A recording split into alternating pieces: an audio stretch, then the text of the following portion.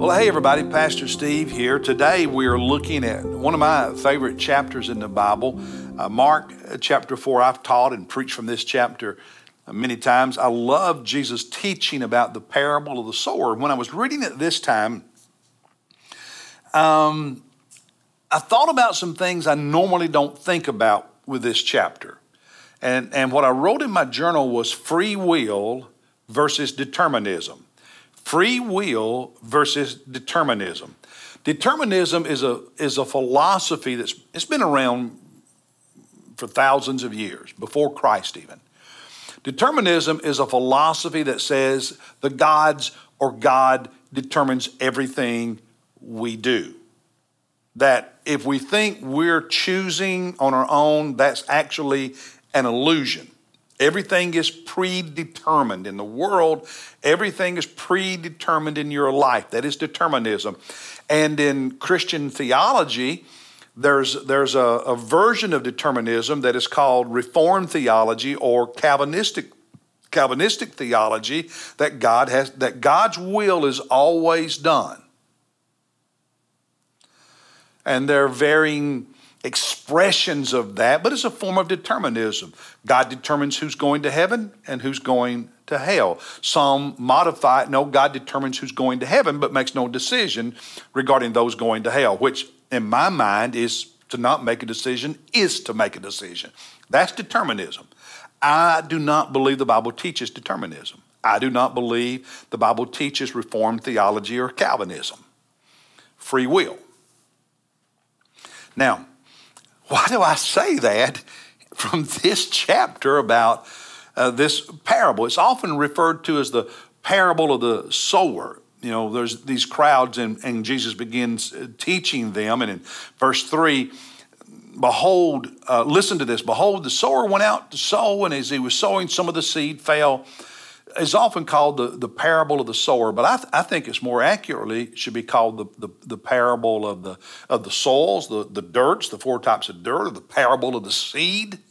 It's the parable of the sower, the seed, and the soils, the four types of dirt. And in this, he goes on later, starting down at verse 13 and following, to explain the parable. And so there's a sower. It's Jesus, it's us, who sows seed. We share the word of God with people. And it falls wherever we cast it, and some of it falls on the pathway or the road, and it's hard, and so the seed's just laid on the surface, and the birds come and eat it, and Jesus, in explaining it, said that's Satan taking it away. And then some of the seed falls on the edge of the garden where there's rocks and dirt, and the seed, there's enough dirt for the seed to sprout and springs up, but it's got no depth to it, and the sun causes it to wither. And Jesus said there's some people, they hear the gospel, and man, it just bounces off of them. Satan takes it right away. Others, it takes root a little bit. I mean, they like it, but when persecution comes, they wither. When afflictions, problems, suffering, hard times come, they wither, if you will. And then he says there's seed that falls out there in the dirt, and it's pretty good dirt, but there's also some weeds and thorns and thistles, and it grows up, and there's a plant, but the weeds choke it out. And if you've ever grown a garden, you know that if you don't keep the weeds away, it won't produce a lot. And Jesus said that's people, they respond to the gospel, and they're growing, but the thorns, the weeds, the cares of the world, worry and anxiety, the love of pleasure and the lust for things, money and stuff chokes out the produce, and they are there as a plant and alive, but they're not productive. There's very little of any fruit in their life. And then Jesus said some of that seed falls over here in really good dirt, and there's no weeds, and it grows up and it produces all kinds of fruit, and that's the people that get saved and they grow up. But they actually produce fruit. There's a lot of evidence, and they make a difference for the kingdom of God. Now, you're saying, Steve, what does that have to do with free will and determinism? Well, did you notice how many different people and things played a role in the outcome? First, there's the sower. That's me and you. And the seed, the word of God, and whether or not we throw the seed, because we don't, we can choose not to throw it. We can throw it here, but not over there. We play a role. Satan plays a role because he just steals it from some people.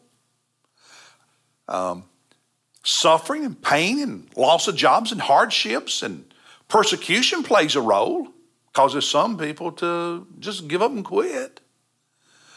Lust and the desire for pleasure and having things, money and all that plays a role because it limits how, some people are really Christians, but they're not very productive because that chokes all the fruit out.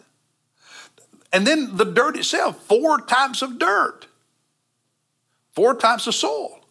Seed falls, you get all these different results. There's just all these players involved. It's not just God predetermining what's going to happen. There's all these players involved, which points toward free will. You have the parable of the seed, it's called, down in verses 26 through 29. And he says, the kingdom of God is like a man who casts seed upon the soil, similar to the other parable, but a little different. And he goes to bed at night and gets up by day, and the seed sprouts and grows. There's power in the word of God. Hebrews talks about the word of God is powerful. It's living. It's active.